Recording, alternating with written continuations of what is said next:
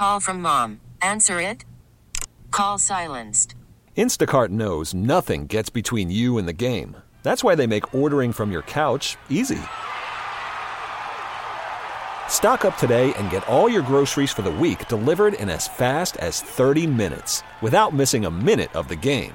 You have 47 new voicemails. Download the app to get free delivery on your first 3 orders while supplies last. Minimum $10 per order. Additional terms apply. This episode is brought to you by Progressive Insurance. Whether you love true crime or comedy, celebrity interviews or news, you call the shots on what's in your podcast queue. And guess what? Now you can call them on your auto insurance too with the Name Your Price tool from Progressive. It works just the way it sounds. You tell Progressive how much you want to pay for car insurance, and they'll show you coverage options that fit your budget. Get your quote today at Progressive.com to join the over 28 million drivers who trust Progressive. Progressive Casualty Insurance Company and Affiliates. Price and coverage match limited by state law.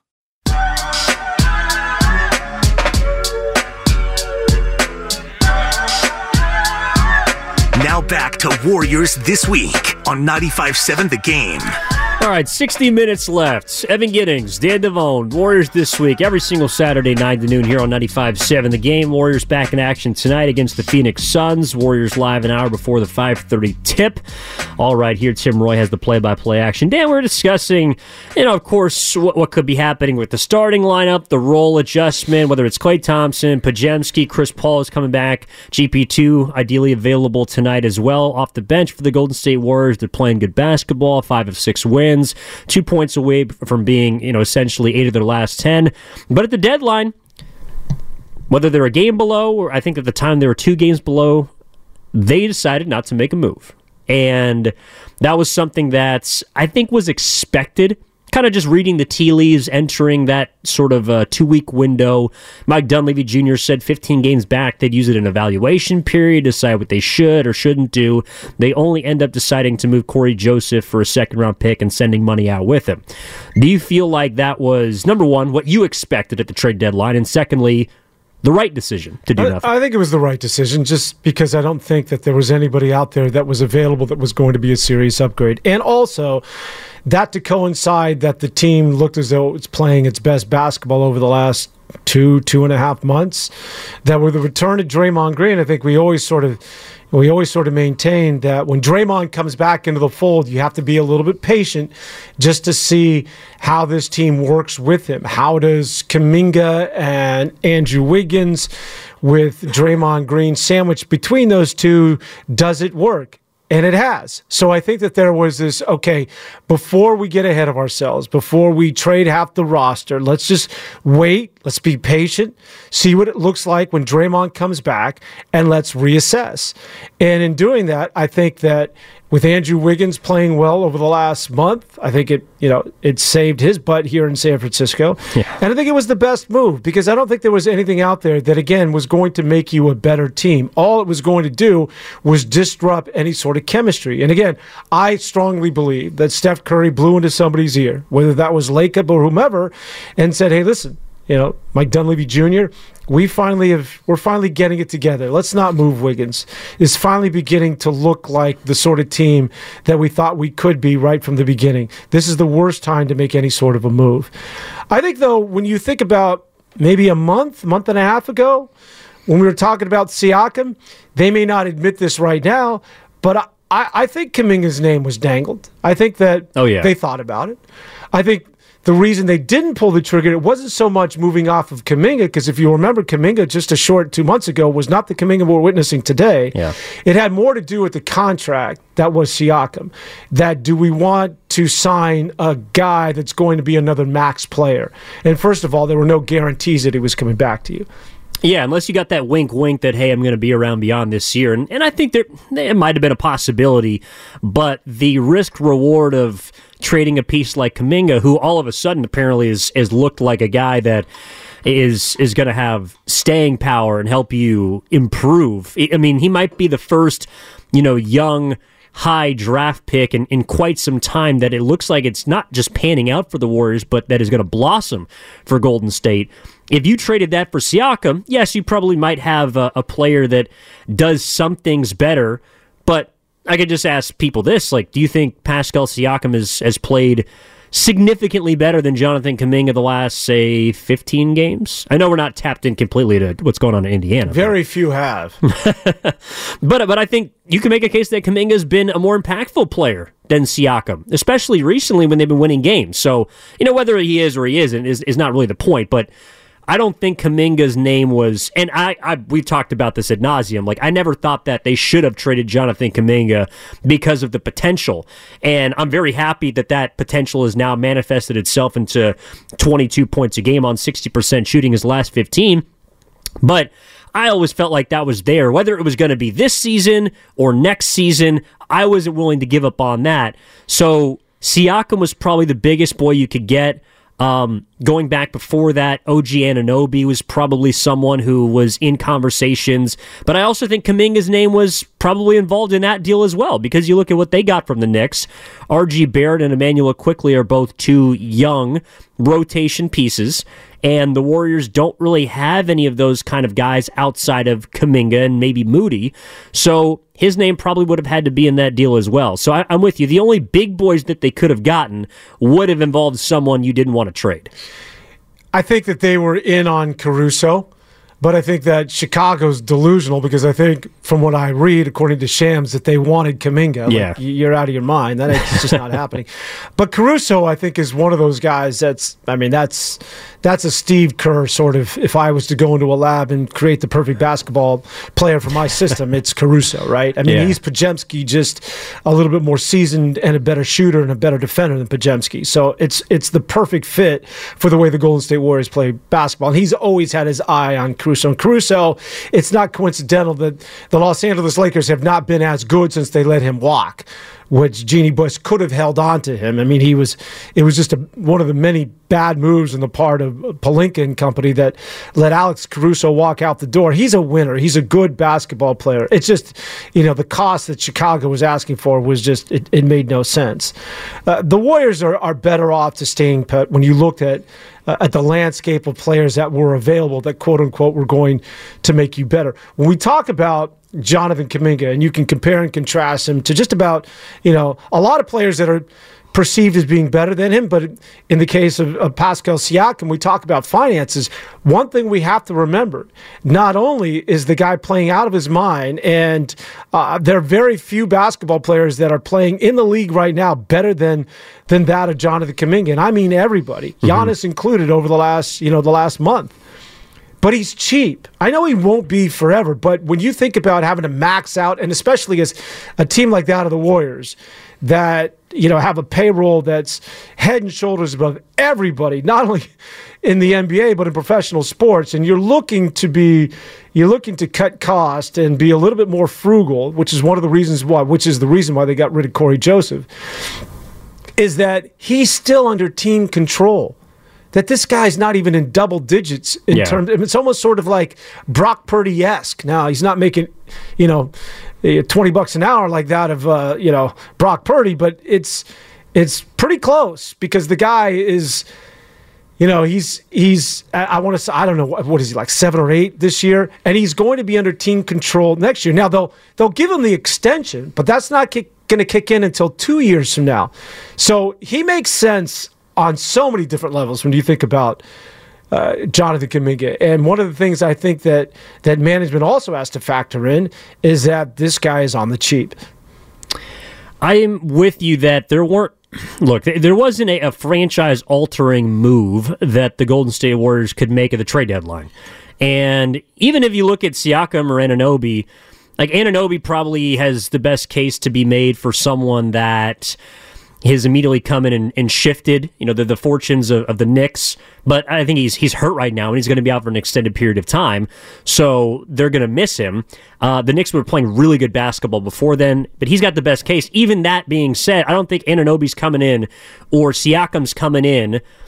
Even if, for example, you didn't have to trade Kuminga and vaulting the Warriors into championship contention, I don't think those two players are that good to all of a sudden just jump Denver, Los Angeles, the Clippers, along with Minnesota and OKC. Like, you're not looking at the Warriors as all of a sudden knocking on the door to win a title just because of those two guys. But I do think there were places that they could have, trimmed the hedges. Like, there were moves out there that I thought teams made that were impactful, that were good, and that were gettable guys for a team like Golden State. For example, what the Dallas Mavericks did, I really liked. They didn't have to give up all but Grant Williams, who was kind of a toxic contract that they just signed this offseason and had been playing terribly for them, so much so he fell out of the starting lineup, is not playing. They move him and end up getting back, along with a couple of other players and picks they have to send out. They go out and get a backup big in Daniel Gafford, who quietly had been playing good basketball with the Washington Wizards. They acquire a frontline player in P.J. Washington from Charlotte, who a lot of people might not really know much about, but you don't have to give up a whole lot in order to get those two players that provide some depth to your front court and might even be able to step in and start if you have an injury. So that, for example, I thought was a solid move. The Pacers, for example, who flipped Buddy Hield out to Philadelphia. That's a 38% shooter who's having a down year, but he's someone that can space the floor for the Sixers. And they only had to give up a second-round pick, a couple of second-round picks, along with Marcus Morris and Korkmaz, and kind of make the salaries move around. And then Indiana goes and replaces that shooting with someone they're familiar with, and Doug McDermott. He shoots north of 40% from three, and all they have to give up to the Spurs is Marcus Morris and a second-round pick. Like, none of these names are franchise-altering guys, but that doesn't mean that certain teams in position to challenge for a postseason spot or get further in the postseason didn't get a little bit better at the deadline, and that's where I thought the Warriors did not. Well, I think those trades made sense for those specific teams because they had those filled areas of need.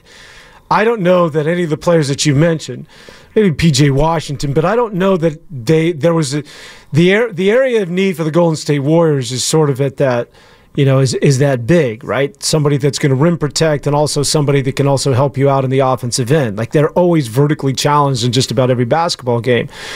So I don't know that guy was necessarily available, and whether he was worth disrupting any sort of chemistry or continuity that you've built up to this point. I will say, though, when you're talking about the landscape of the NBA, the New York Knicks may have just put themselves in the conversation of getting out of the East and getting the NBA Finals this year. I mean, they're for real. They're now ready to challenge the Boston Celtics as far as I'm concerned. You got I don't know what the hell's going on in Detroit. Maybe that's where the Warriors should have just said, hey, everybody's just fleecing from Detroit. Let's go to the Pistons and just steal their best player, Bogdanovich, and you get Alec Burks for, Quentin Grimes. He's a good player, but somebody that was expendable. All those guys, Fournier. I mean, The New York Knicks now, that's a team. Bogdanovich might have been the one missing piece, because I don't mean to do New York Knicks basketball, but I spent some time in New York. And you hear the buzz, Dan. I watched that team. Is he going to be in Times Square? Well, it's Jalen Brunson, right? It's sort of like the Steph scenario. It's like they needed someone also to offset and somebody that they can run plays with. And now you got Bogdanovich who could be that guy.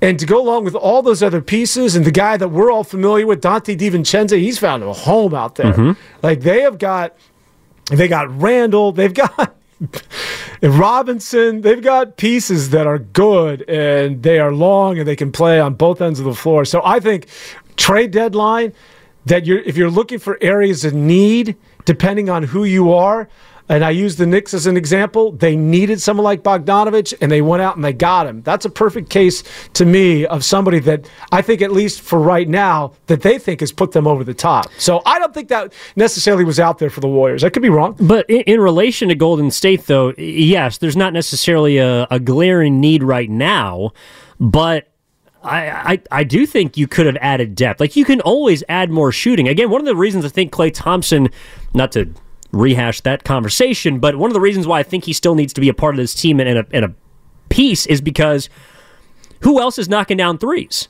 So if you address that by going to the trade deadline and getting a Bojan Bogdanovic, who I think is shooting near 40% from three this year and is more of a modern four, even though he plays more kind of on the wing, that's someone that could have helped Golden State. And he was gettable. Again, like, the Knicks didn't give up much to go get him. He's also on the cheap in the coming years. So that's someone you can envision being around. Like, there were places I thought the Warriors could have threaded a needle to not just get better this season, but also improve for next year. A player like Kelly Olynyk. I know that might not jump out to people, but the Raptors gave up Otto Porter, a guy named Kira Lewis I hadn't heard of before, and a lightly protected first-round pick. Like, I don't think that's a whole lot to offer for someone that can help you in the immediate as well as down the line, and who's pretty inexpensive. Again, none of these guys are altering from a franchise spot, but I just thought there was a place where the Warriors could get better. Again, not address a glaring need. And honestly, none of these teams are addressing glaring needs. Like, the Mavericks didn't have to go get bigger. They got Derek Lively, who's a 19-year-old rookie who looks like he's going to be a player for them for a couple of years. They didn't have to go get bigger, but they decided to, because that's something that can help you win in the regular season, get to the postseason, and then we'll figure it out from there. I thought the Warriors right now use the trade deadline or use their recent run to say we're good, and we'll just use our injuries that are coming back and act as if those are kind of the trades or upgrades that we're getting, where I felt like there was a few relatively cheap options that they could use to improve. Yeah, I think Steve Kerr, you're right. I think Steve Kerr looked at it and said, okay, us moving off of Moses Moody or Chris Paul or whoever it is that you need to bring back Kelly Olynyk or any of the players that you just mentioned, is it worth it? Is it an upgrade compared to getting GP2 back into the lineup, getting Chris Paul back, and bringing up the likes of a Guy Santos and a Lester Quinones? And I think that, Steve Kerr felt as though that's more of an upgrade to this basketball team going forward than disrupting the chemistry or disrupting any continuity and moving off of some of our younger pieces. I think Moses Moody would have had to go. Wouldn't you agree in some of those scenarios? Or yeah, but he might not be playing anyways. If you got 12 men, he might just be out of the rotation. So how does he help you? Well, I think that, the addition of GP2, it's almost like getting a trade piece, right? Somebody who hasn't played throughout the majority of the season. Yeah. And even, the Guy Santos and Lester Quinones, I know it ain't sexy, and I know it's like something that they're G League players, I get it, but these guys have had a serious impact on this basketball team, and they're one of your own. I know that they're not on your roster. They're not on the 15-man, but these are guys that have played in the system. After all, it's Coach Kerr's kid that is coaching down there in Santa Cruz, and so it's the same system. It's the way the Warriors play basketball. It's the same philosophy. So you're staying pretty much in-house, and I think that means something to the Warriors, who always sort of pride themselves on culture and doing a little bit differently than everybody else in the NBA. No, I'm with you. And again, I don't believe that there was a game-changing piece that the Warriors could acquire while also keeping Kuminga, and that appears to be their focus and should be on improving him and making him the focal point of the youth movement moving forward. My thing about the trade deadline is, and I guess it's more from a macro standpoint, okay, so the reason why I guess I would be disappointed that they didn't move anyone or acquire anyone at the deadline outside of Corey Joseph would be your season is still reliant in many ways on the ifs that were present at the beginning of the season, but also were present in last year's second-round postseason run. And even going back further than that, what I mean by is, okay, so if Stephen Curry maintains an MVPs level play or maintains a dominance that he has demonstrated, if Draymond Green can behave on the court and, for example, not tonight slap Yusuf Nurkic again.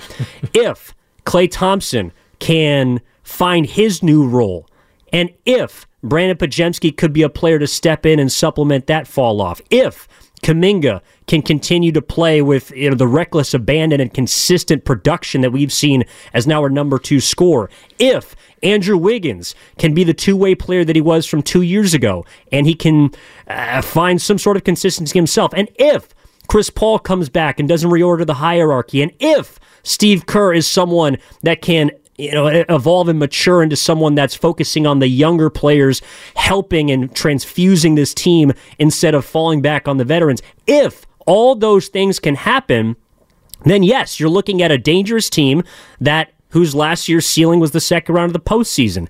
Those, to me, are all ifs and questions that were at the beginning of this year, went back to last year, and none of them really are any different outside of probably Kuminga. He's the biggest question that's been answered. But the rest of those, in my opinion, season-determining questions and ifs, those are all still there after the trade deadline. And that's, to me, I guess, reason for disappointment is all the questions that I still have about how far they can go and the ceiling of this team remain. Fair enough. I would say that doesn't every team, maybe not to the degree, have those same sort of ifs? Again, maybe not to the extent of the Golden State Warriors, but if Oklahoma City, Minnesota, of Sacramento, if New Orleans, if the Lakers, if the Clippers are all going to win a title this year, I'm sure that there's ifs in those locker rooms, that there are certain things that have to take place in order for players to play at their full potential and give that respective team an opportunity to win. So I think it's relegated to a lot of teams in the NBA. Although, I think to your point, probably maybe a little bit more so with the Golden State Warriors. To me, the biggest if a year ago, when you thought about the Golden State Warriors and you had questions as that bad taste in the mouth of Warrior fans as they ended things against the Los Angeles Lakers in Game 6 at Round 2 of the NBA Finals, that they needed someone else to score the basketball other than Steph. Steph carried them through Sacramento. Steph carried them as far as he could against the Los Angeles Lakers. Klay Thompson was inconsistent, disappeared. Andrew Wiggins, for whatever reason, just was not the Andrew Wiggins of 2 years ago. That's well documented. Mm-hmm. It's like they need someone else to score the damn basketball consistently. And to me, that question's been answered with Jonathan Kuminga. So the biggest question that I had when I think about this team of a year ago was who's going to be the consistent player on that basketball team not named Steph Curry that's giving you 20 to 25 every single night and potentially breaking through to 30 to 35, and it's Jonathan Kuminga. The only question with Jonathan Kuminga, you could argue that he's not proven when it comes to big games in the postseason. When it gets to those games where every possession is that much more magnified, you got to put on your big boy pants. Will he continue to be that guy? But you can also push back and say, well, Jordan Poole, was pretty much wet behind the ears, and how big was he against, the Denver Nuggets in the playoffs of a couple of years back? But those are the questions to be answered. But I think a lot of that has provided. I think Jonathan Kuminga has provided a lot of security with his play of late. Well, and to take one of your favorite games, the Boston Celtics game, midway through December, maybe that's an example of Kuminga showing that he can play big in a big moment, because that's probably their most, impressive win so far this season. And I think he played 40-plus minutes in that game and was really impactful against a pretty much whole Celtics team. I don't think they had Porzingis that night, but he looked good working on Jason Tatum, Jaylen Brown. And if you're talking about projecting to the postseason, maybe that's a game, along with, of course, a lot of other games, that you can draw from and say, all right, well, I think he is ready for the big moment. Yeah, I think that's one of the questions, that if your second best player is somebody that's only in his third year and is now that the light has just gone on, are you running plays for him with less than 4 minutes to go in a tied game against, the Minnesota Timberwolves in Game 7? Like, how does he respond? I'm not saying that he can't be that guy, because he has gotten postseason opportunities. He did play in the NBA Finals, but just, how reliant are you on Jonathan Kuminga in big moments in the biggest games? It is fair to note, I think, that as good as he has been, and he has been nothing short of remarkable, he still will, from time to time, put his head down and dribble into traffic. He still will try, and he'll get stripped. I saw him get stripped in Indiana by Tyrese Halliburton, and he'll go one way and the ball goes the other, and it was just like he had no business trying to make something out of nothing. Now, it's the exception now rather than the rule. But he is still prone from time to time to be that guy that gets a little bit out of control. I still think it's fair to note that that's still part of his game, although he's eradicating it with every performance. Yeah, I think there's a fair question. This from the YouTube chat powered by First NorCal Credit Union. Kuminga probably still not a number 2 in the playoffs yet, but who knows? If he looks like he can be, That does give you a reason to believe that the Warriors can make some noise in the postseason. And I am glad that we're back sort of to that place of we're not just looking at, can they get back to 500, even though I guess they still can do tonight. But, okay, how do they start to match up with teams that are in their path? And I think that's why this final 4-game stretch before the All-Star break is important, because you get 2 top teams in the West, Phoenix and the Clippers.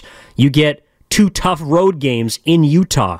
How are you going to play in those games right before the deadline, or right before the break, pardon me? Can you get yourself back to, if not above, 500 between now and then? All right, one more segment coming up on Warriors This Week. Evan Giddings, Dan Devone, your calls on the other side. 888-957-9570 is the number. We're back after this, 95.7 The Game. Call from mom. Answer it. Call silenced. Instacart knows nothing gets between you and the game. That's why they make ordering from your couch easy. Stock up today and get all your groceries for the week delivered in as fast as 30 minutes without missing a minute of the game. You have 47 new voicemails. Download the app to get free delivery on your first 3 orders while supplies last.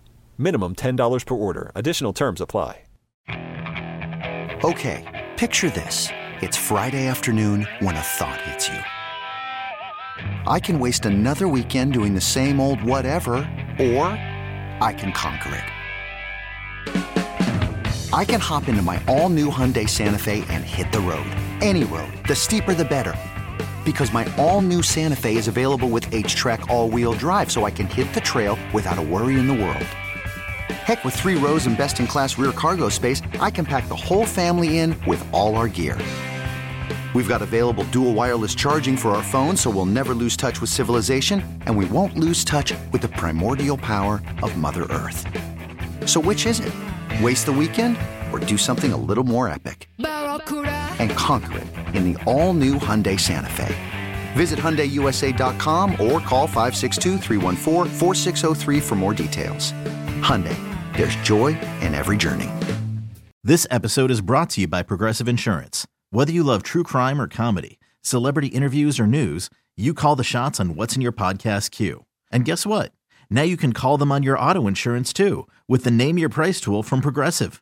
It works just the way it sounds. You tell Progressive how much you want to pay for car insurance, and they'll show you coverage options that fit your budget. Get your quote today at Progressive.com to join the over 28 million drivers who trust Progressive. Progressive Casualty Insurance Company and Affiliates. Price and coverage match limited by state law. Welcome back. Warriors This Week continues on 95.7 The Game. All right, one segment left, half hour up until noon. As always, here on Warriors This Week, 9 to noon. Evan Giddings, Dan Devone, 95.7 The Game. Big thanks to everyone who's chimed into the conversation today, getting through a litany of issues and conversations with the Warriors going 3-4 this week. But Dan, focusing on the game tonight, I do think this is one of those games that I know it's just one of 82, and it's a regular season affair. They're coming home after a 5-game roadie. They took 4 of them, but if the Warriors are a team that is playing as good as we think they are, I'm not saying they need to beat Phoenix to prove that, but this is kind of like a measuring stick game based on where the Warriors are at, but also how well the Phoenix Suns are playing, having won 7 of 10. Yeah, I'm saying they need to win it. They need to win it. Yeah, they need to win it. Because we've had these benchmark games before. It's not getting late into the season. Need is like, using the word need this early, it's still early. You don't need it. But if they're really going to be the team that we think that has finally put it together, Draymond's been back for a while now, and you got a new front line, and you know what Steph's doing, and Pajemski and all the kids, and it looks different. It looks different. Well, we've had a lot of these measuring sticks, and they failed. And then we either make excuses or we take a step back. And then this song and dance has continued for months now. And I think everybody's gotten to the point, and I don't mean to speak for everybody out there in Dub Nation, where it's like, okay, let's just break through. All right, enough of the tease, enough of this little two-step. Win the game. Beat Phoenix. Take. Maybe you don't beat the Clippers, but then sweep Utah. Like, let's make this thing for real. Like, let's go on this run that you know you're capable of doing. Enough talk, enough conjecture, enough speculating about the Golden State Warriors. Just go out and beat Phoenix and beat them handedly. So it really solidifies everything that we've discussed. That this no longer becomes some of the questions that you proposed in the last segment, all these ifs, but rather than, okay, this is who you are, and we're now believers. And I think it starts tonight. You think the Warriors should be favored in this game? What's the line? Warriors -1.5. Wow. I'm okay with it. It's a little risky. I wouldn't play it. Look, I'm not going to sit up here. So, I'll be doing pre and post tonight. Warriors Live, Warriors Wrap Up, and I hope you tune in. By the way, hour before the 5:30 tip. But if the Warriors lose tonight, I'm not going to sit up there and say, "Oh well, good job, and this and that." But again, I don't think they need to prove that the last 5 or 6 games, even the last 8 games, I guess you could say, are real. Like, they've been in this position before, but if they lose to I think a really good Phoenix team and a team that's playing particularly well, like I just read this stat that in the last 10 they're shooting 56% from the floor. They figured out something with Beal, Booker, and KD. They finally look like their big three has emerged. But for that reason, I'm not going to say, oh well, the Warriors are just fool's gold. But I'm more just with the 408 in the Comcast Business text line, which is the Dubs can make a statement in a win tonight over Phoenix at Chase. If they win tonight, that's a statement victory. But I'm not going to say that they're a fool's gold or what happened the last 6 games is not real if they lose, because I think the Phoenix is really good. They are, but still win the game. I still think there's just, it's time to string together some wins. And it's time to play winning basketball. And yes, Phoenix is good. There's a lot of good teams in the West. But if the Warriors are one of those good teams, right? They're not talking about being somebody that's, maybe next year will be as good as Phoenix, or we played Phoenix, we played them well, so that's something to build on. No, it's about beating the teams that are in front of you, simply put. And Phoenix right now is at that 6th seed. Are they 5 or the 6? Or the 6th seed, I believe. Yeah, they're the 6th seed. Mm-hmm. Beat them. Go out and beat them and solidify and justify all of the sort of optimism that now surrounds your basketball team. When we talk about the Suns, I mentioned this to you during the break. That Grayson Allen, who, by the way, not to go back to the MPF list, but one of those guys that people like to punch. Yeah, he's got a punchable face. I'm not promoting violence, you know that. But I'm just saying that unless they went to Duke, that dude, he's playing well, and I always believe that it's the Drew Holidays, the Pajemskis, the Carusos. You have your stars, the KDs and the Bradley Beals that everybody will pay attention to, and Devin Booker's. But any championship team or any team that usually win titles usually has a guy like that. Right? Like, has the dude that does the dirty work, that doesn't hurt you offensively. He's good offensively, but somebody that D's up and has that super uber competitive nature. And he's one of those guys. Well, and I think that's also why the Warriors feel a bit different right now, is because they've been winning with the kind of strength in numbers. Like, not all of the 5 games or even the 4 wins on the road trip involved Curry just leading the way. He did so against Indiana, but I think it's ironic that the one game in which Curry was absolutely incendiary and scored 60 points was the game they lost. Yeah. I mean, you need everyone 1 through 15 to play well, and Grayson Allen. And then he scores 9 and they win by 25. Exactly. And then, but Grayson Allen is a good example of that. And for the reasons that are obvious, you got 3, very good all-star, if not better caliber players on your roster. No one's going to look at the fact that Grayson Allen is shooting 49.5% from three-point range, and he's giving you 12 and 5 and giving you two-way production. So you're right. Like, that is someone that is a key behind the cog of Phoenix. And to bring it back to the Warriors is also maybe someone like Pajemski. I'm curious to see how he plays against someone like Grayson Allen, or maybe if Allen's matched up on Steph, if he starts on Clay. I don't know. I just think this is a great test for the Warriors. Yeah, I think Pajemski he's answered to me. There's nothing in front of him, or there's no test that remain for him. He's passed them all. I don't need to see any more from this guy. To me, he's proven. He's just wired a little differently, that you can rely on this guy going forward. I think it's going to be another test tonight, but the Warriors, they should win the basketball game. You were talking about strength in numbers, and I know we throw that around casually, but that really is sort of what the Warriors look like in these last these last couple of, especially the last 2 games. Like, that looked like Warrior basketball. There was something about not only the fact that they won, but the way they won was really reminiscent. You're like, they're in transition. They're D'ing up. They're now creating the turnovers, and they're getting out and running. Like, Steph's now walking into threes. They're now pushing the tempo. It looked very, very similar to the template by which the Warriors were able to win those titles. And maybe it was just for a couple of games. But if that's the trend, to me, that's the familiar sort of style of basketball that I think Warrior fans have grown accustomed to, and certainly is synonymous with them winning titles. 888-957-9570 is the number. Evan Giddings, Dan Devone. This from the YouTube chat. First NorCal Credit Union. I think it's pretty funny. From the land of Hella, Grayson Allen looks like he drives an F-150. Something tells me Grayson Allen's more of a fast sports car type of dude. Like, he's the guy who actually likes to live lavish, even though he doesn't really give off that appearance. For the 447 on the Comcast Business text line, MVP Curry is going to show KD he's still the superior player. Kevin Durant he's playing like 37 minutes a night for them and is not falling off at age 35. You think about the trade deadline this year, which to me was pretty boring, if you think about it. Gordon Hayward got moved. It talked about who the Knicks acquired. But think about last year. Kevin Durant. Yeah. Kyrie Irving. Finally going to Brooklyn. Yeah, Kyrie left.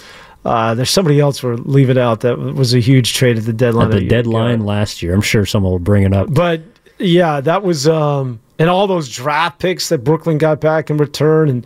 And so KD has been underwhelming since he's been at Phoenix. I mean, they mortgaged the future, the Suns. They gave it like 5 first-round picks for the next 3 years and a couple of second-rounders in there. They also gave up probably the 2 best players on Brooklyn right now, Cam Johnson and Malik Bridges, right? Mikal Bridges, yeah. They're 2 best players right now. And so Kevin Durant has... I mean, the Suns weren't good last year, and they haven't been very good until of late. So, when you think about Kevin Durant playing well, he better, because they gave up a lot to get the guy. Yes. And if, according to Kevin Durant, who thinks he should be in the GOAT conversation, this is a team that has not played up to the sort of the level of expectation since he came over in that landmark deal at the trade deadline last year. Yeah, look, I mean, Phoenix got as far as the Warriors did last year in the second round. And they got ousted by, of course, the defending champion Nuggets. Well, so damn, the Pistons acquiring Simone Fontecchio didn't do it for you? No, God, the Pistons. The Italian Stallion? It's one of those organizations, just getting back to the hiring, speaking of the Phoenix Suns, Amani Williams, who is the highest paid coach in the history of the sport, and he's not... What blows me away that there wasn't someone in the room, right? There wasn't someone in the room who said, whoa, wait, what are we doing here? Mm-hmm. Like, who we signing? For how much? And his name's not Spo. His name's not Kerr. His name's not Popovich. Like, why are we giving this? Like that. That's what should scare every Detroit Piston fan. And the deals and the trades have been sort of It's clearly, they remind me of like the Cleveland Browns of like 5 years ago. Just occasionally there are these organizations where you just look at and you're like, wow, that's a place that I'm glad I don't live and have to cheer for. Yeah, I mean, look, they got 4 wins in their last 10. That's as many as they had through their first 37 games. So they're trending up. No, I'm just kidding. Let's get out to Mark and Millbrae. Bring Mark and Millbrae on with Evan and Dan here on Warriors This Week. Mark, my man, how are you? What's up, guys? Yeah, really thrilled about this last road trip. I can't remember the last time the Warriors were that good on a road trip, especially at defensive end. Curry playing out of his mind. We're used to his greatness, but Kuminga, I'm glad they're keeping him, and finally Kerr's realizing this kid is probably going to be your second-best player going forward. And the confidence and the way he's rolling right now is outstanding to see. He's going to be playing 40-plus minutes, man. He's playing all-star level basketball, and hopefully this continues. As well as they played, guys, though, you got a critical stretch here. This is starting tonight. I'm going to be at that game tonight. A really excellent Phoenix team, and as you guys mentioned, Durant's playing out of his mind right now. Obviously, you got another stud in Booker and Beal as well. Mm-hmm. They got probably the best big trio, but Phoenix is rolling right now. Huge stretch. I want to see the Warriors get back to dominating at home. We've seen it. Obviously, they've beaten teams like Boston, a couple other elite teams. This is going to be huge tonight. If you can, at minimum, go 2-2, because I'm not really concerned about Phoenix or the Clippers because the Warriors are not going to catch those teams. You got to worry about the teams in front of Utah. You got to win those 2 Utah games, and those are not given because we know how tough Utah is. Utah is one of those teams that's kind of random, but they can beat anybody. And as the Warriors have found out, they're a tough team. So you got to win those 2 games. I'm hoping they win tonight. I would love to see them go 3-1. 4-0, obviously we want, but I don't know if they can beat the Phoenix and Clippers. Minimum go 2-2. If you can get that, and then going out of the All-Star break, you got a home stand there.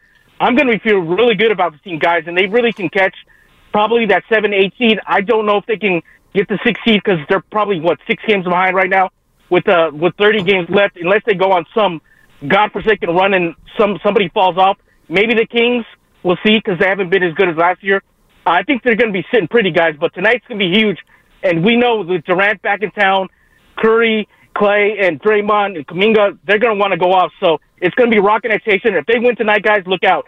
Because we know the Clippers, their Clippers give them as much trouble as anybody else. So we'll worry about tonight, though, guys. They get tonight. I'm going to be feeling good about this team and heading to the All-Star break. If you can go 3-1, look out. Thanks for the time, fellas. Thanks for the call, Mark. Really good stuff. I think that's the goal. I mean, 3-1 is the goal. To me, you got to go 2-2. And so maybe that's why I guess I'm not looking at this game as, you got to go out and win or must win. But obviously, if you lose, then you pretty much need to take both games in Utah and then give yourself a chance against the Clippers because you got 4 games in the next 6 days. And whether that is against good teams, against bad teams, that's going to be a lot of minutes for a lot of old players. What do you think about Kuminga? He mentioned Kuminga and his emergence, and it's something we certainly have talked about. What do you think about Kuminga, them running plays through Kuminga? I have sort of not an issue with it. I think he's, I don't know, get your answer. Like you want to see more plays run through Kuminga? No, I think it's a little, suddenly you go from a guy that you were sort of uncertain, weren't giving playing time, now you're actually running plays through him, like letting clear aside, give it to him in the post, everyone get the hell out of the way. I think he's better served working within the offense or getting downhill off a break or sort of like, I don't know, when he has to pound that dribble and you know that he's going to the rim, he knows he's going to the rim, the defense knows he's going to the rim. I don't know. I don't think he's completely mastered that part of his overall game at this point. Well, number one, I think you're right. Number two, I don't think that they run the offense through him when Steph is on the floor. But if he's on and Steph is out, you might see him a little more on ball. I just think, honestly, Kuminga is playing within the offense. At least this is what I see. I wonder what you think about it. He is playing within the offense. I think he's just better equipped to recognize when to pick his spot, like when to attack, whether it's out of the post, whether it is from the top of the key, whether it's in transition. I just think Kuminga has a better overall feel for when it's his time to put the ball on the floor and attack the tin, or maybe when to not settle for a three-point shot or take the pull-up J. I just think the game's like slowing down for him in a rapid fashion, and that's why I think offensively he's not just been scoring a lot, but he's also been really efficient. Well, that's why I think when you run a play through him, it disrupts all of that, does it not? Because you're right. He's now beginning to recognize when to pass. If there's an opportunity, he feels as though there's somebody he can go on. Like you can see all of that taking place. But when you give him the ball and you clear his side, you've taken away all those options. Now we're saying just go. Like, just go ahead. You've shown that you can score on anybody. We believe it. We've seen it. Now go ahead and make it happen. It becomes a little bit too obvious, I guess. It's just, I like it when he's working more in the fabric and having to make those decisions like, okay, I'm going to make the extra pass here, or no, I'm going to go, or like all those sort of things that are coming into focus for him. But when you clear a side or you run a play for him, I think a lot of that decision-making has been removed, and it becomes a little bit more one-dimensional. Yeah, I mean, I guess I can see it. For me, I just think that when Kuminga is...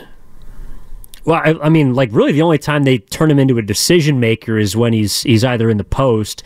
But that's like a product of the ball movement. I think they kind of just work hand in hand, and I guess that's why I think he's still, working within the offense, because the offense is supposed to be one, at least from what I've seen them when the Warriors run at their most optimal level, where anyone can be a threat at any given time, whether it's on a cut, whether it's Curry curling off of a three, Kuminga getting into the paint, kicking out to a shooter, Podziemski attacking off a second chance opportunity. Even Trace Jackson Davis, if he gets in, or Looney rolling and cleaning things up. Draymond being the initiator, I think, has also taken some pressure off of Curry as a ball handler. So I don't think Kuminga's operating, as the one, but like on certain plays, I think he just knows that he's the right man for that spot. And that's what I've been impressed about, is he's also been able to recognize, okay, when the ball needs to move, or when I get it, the amount of time that it takes for him to make a decision about either to attack, shoot, pass, or dribble, that decision-making time has shrunk significantly. And I think that's also why the defense is in a more compromised position when he decides to attack it.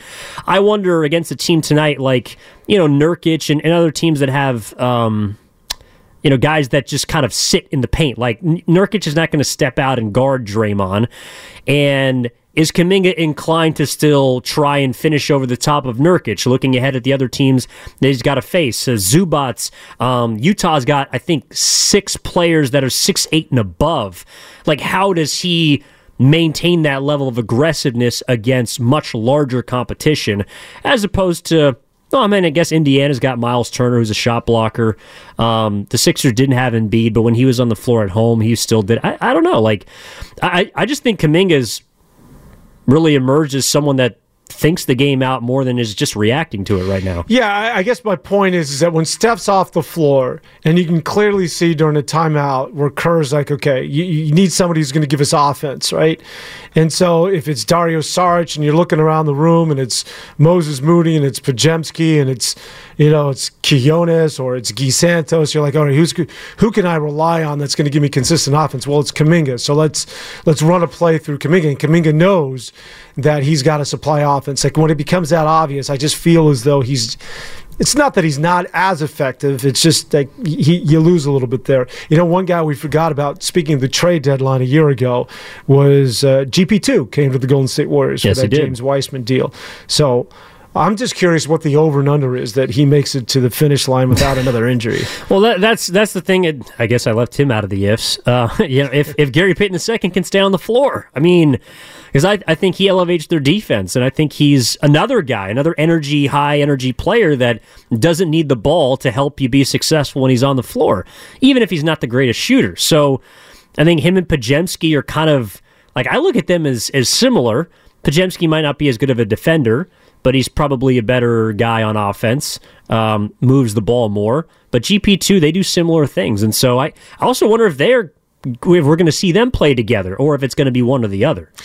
Yeah, the good thing about GP2, if you lose him this year, you feel as well. You already lost him, but if you lose him again, because you become so accustomed to playing without GP2 that now that you have this depth, that it stings, but it's not as painful as, say, a year ago, or when he first started going out with injuries like 2 years ago. You're like, oh man, without GP2, he was just playing so well. Now it's like, okay, well, kind of had a feeling you were going to go down, and now we have so many guys that can step up, and almost too many guys that it's you lessen the blow because of the emergence of all of these young players, namely the Quinones and the Guy Santos, and the list goes on, that you don't become as reliant on GP2 as you once were. No, that's true. And I think, again, all of this is kind of come to the forefront in Draymond Green's return, right? Because if you're looking at what he can do offensively, well, it's initiate for people, and defensively he raised the level. And he's also been able to glue Wiggins and Kuminga, which has been extremely impressive. Before Draymond came back, they were minus 106, Kuminga and Wiggins. Since his return, they're a plus 74 in 160 minutes. So, when Draymond's playing well, I think he still is the Warriors' second best player. I think Kuminga is probably their second best offensive player, all behind Curry. But again, their hierarchy has been more clear lately, and I'm curious to see how that, whether it's the rotations or lineups, how that is visible tonight against Phoenix, because this is probably a playoff type of rotation that I would think tonight, because you're looking to knock off a team that, at least I think on paper, has been playing better than the Warriors. And again, I think it all gets back down to maintaining the same sort of energy that you had against Indiana, that you had against Philadelphia.